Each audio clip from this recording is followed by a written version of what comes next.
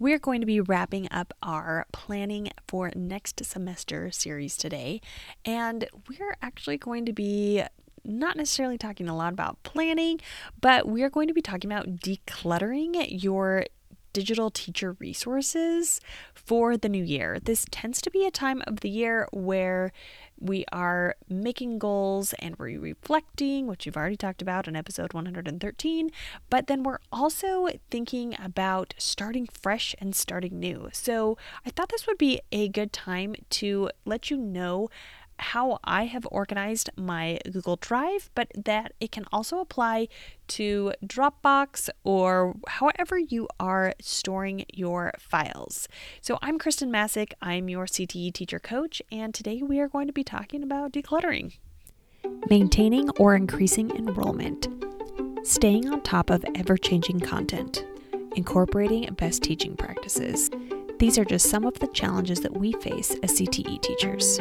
Welcome to the On Your Prep podcast. My mission is to empower every career and technical educator to love going to work each day because they are teaching what they are passionate about, in addition to applying great teaching principles.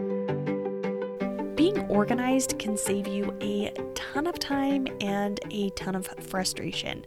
So my new job, I took over for someone who was gracious enough to share a bunch of documents with me, like Google Docs. But the problem is that they weren't organized in folders.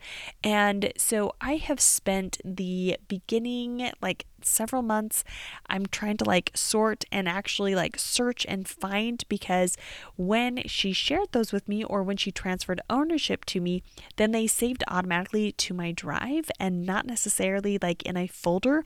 So it's just in a whole bunch of places. And I've spent a lot of time organizing it so that whoever takes over for me someday actually has quick access and that things make sense in their organizing.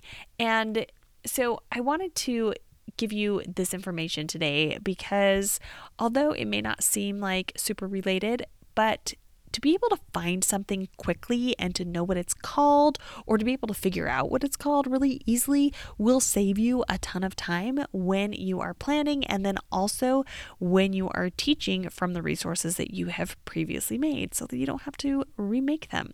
So we are going to go into ways that I have organized my digital teacher resources and the ways that you can do it as well, whether you're using Google Drive or Dropbox, or whether you have an external hard drive, which I would recommend that you don't do it that way because I've dropped it my second year of teaching. Actually, I think it was the beginning of my third year of teaching, and I lost everything that I had used for those first 3 years.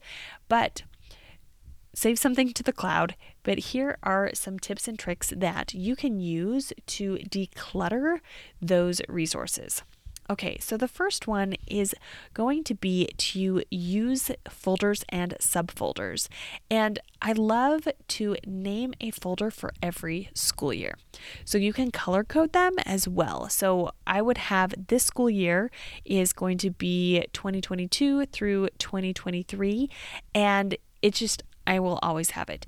And I have them for however long I've been using Google Drive. So I think I can go back 10 years, and I have a folder for every one of those years. Because sometimes I know that I taught something and I'm in a course that I taught a few years ago, and now I'm being asked to teach it again. And I just need to find those resources, and I can find them through the year. So I like to use folders and subfolders. So using the year, and then having a subfolder in each of those year folders for each of the classes that I teach, and name them what the state or your district or LEA or whoever is calling that course for easier reference, so that you can remember that when you taught welding 1, it was, according to the state, it was called entry-level welding, or maybe you just keep it standard and call it welding 1. But just make it so that it's something that you can remember from year to year. And then as a tip, you can actually color them, change their colors in Google Drive. And if you want to, you can add an emoji to the front, the beginning of it, and then it will pop it up to your very first folder so that it is always there at the top and you don't have to like scroll down and search for it, because it will probably reorder it, because if you do this for like several years, and then it will actually put like the first year. So if you like started in 2017, then that's going to put it at the front and at the top. But if you put the emoji in the front, then it will automatically go to the top of your drive.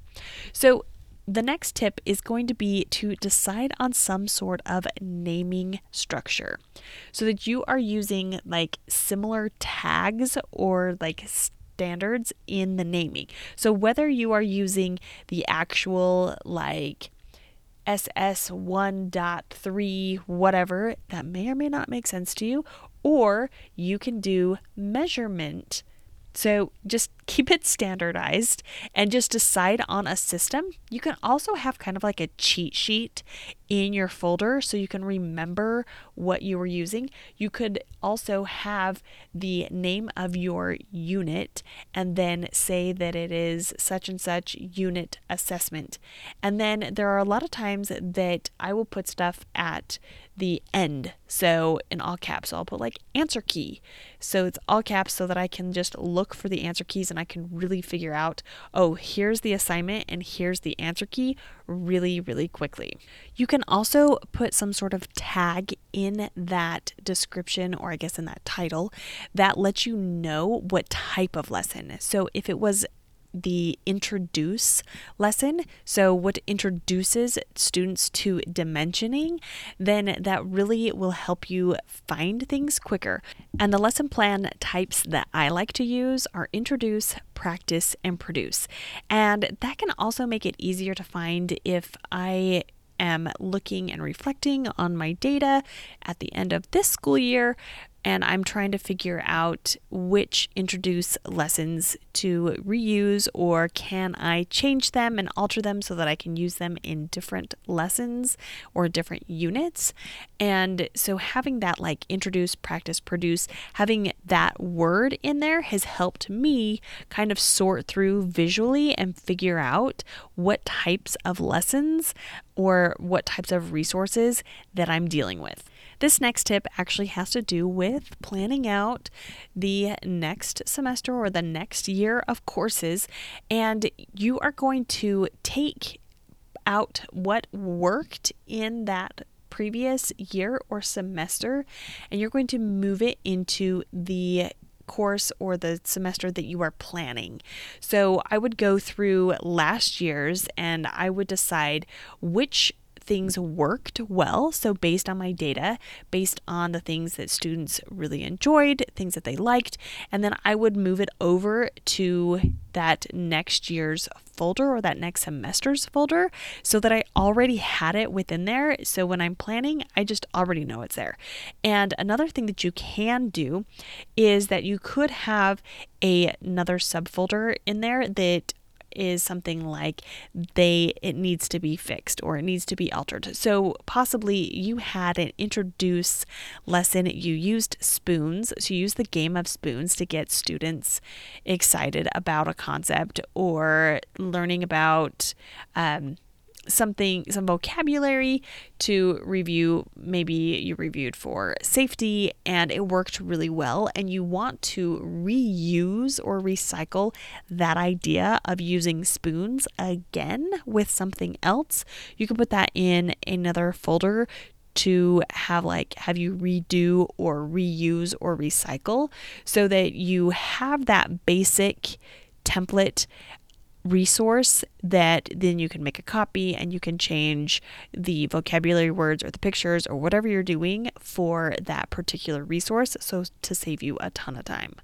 I would also move over any of my syllabi or syllabus from the previous semester into that new folder. So whatever changes you make, you can still keep your old one that you had, because a lot of times, I don't know, there's been several times where I've had students that have contacted me, especially when I was teaching dual enrollment, and they really wanted the syllabus from the semester that they were in my class, and sometimes it was like 3 years ago, and having that previous folder with that syllabus in it with that year really has helped me and has helped them.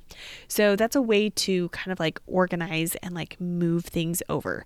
So then onto the decluttering part is you're going to look for any duplicates and specifically look for things that say copy of. And you can actually on Google Drive do a search and you can actually have them like search for copy of, and you can search for you as the owner and you can search for other people as the owner. And hopefully, if you are using some sort of naming standard, that you have changed all of those copy of. So maybe you can actually just go ahead and delete all of them because the copy of was maybe the original that you got from somewhere else. And now since then, you've changed the name, and it could also alert you of ways that maybe you need to clear that out and name some of those items that you would like to keep. Now, I did say that I do keep all of the previous years, and that's totally up to you on how far back you want to go. The greatest thing though is that I really just focus on that one folder. And so even though I have the previous resources still there, it is decluttering in my mind because I'm only now thinking about this current year, and I've already put the resources that I believe that I'm going to be using this next semester in that folder. So I'm just looking at that folder. So it does clean off, and I guess it does declutter in a way because I'm not seeing all of the other resources. I'm not seeing everything that I've made over the past 15 years. I'm only seeing those things that are relevant to my next semester of courses. All right, so we are going to review ways to declutter your digital teaching resources for the new year. So the first one is to use folders and subfolders. Remember, you can color them and you can add an emoji to get them to pop to the top. Then the second one is decide on some sort of naming structure. So you can use like similar tags like introduce, practice and produce, or pretest, post-test, whatever you want to use. Kind of come up with a standard that you want to use in your naming. Then fourth, you're going to move over whatever worked from last semester or last time you taught this into this semester's folder so that you can find things easily. So now that you've named everything, you've got everything in the right place, and so then you can just, when you open up your Google Drive or your Dropbox, you can just hone in and just look at that small folder instead of all of your digital resources. And then finally, delete any duplicates and specifically look for copy of file names because more likely than not, you have duplicates in there that you just don't need. As always, if this episode was helpful to you in any way, it could be for others. So to help spread the word about this podcast, take a screenshot of this episode, add it to your Instagram stories, and tag me at Kristen Masick, KHRISTENMASSIC. Until next week.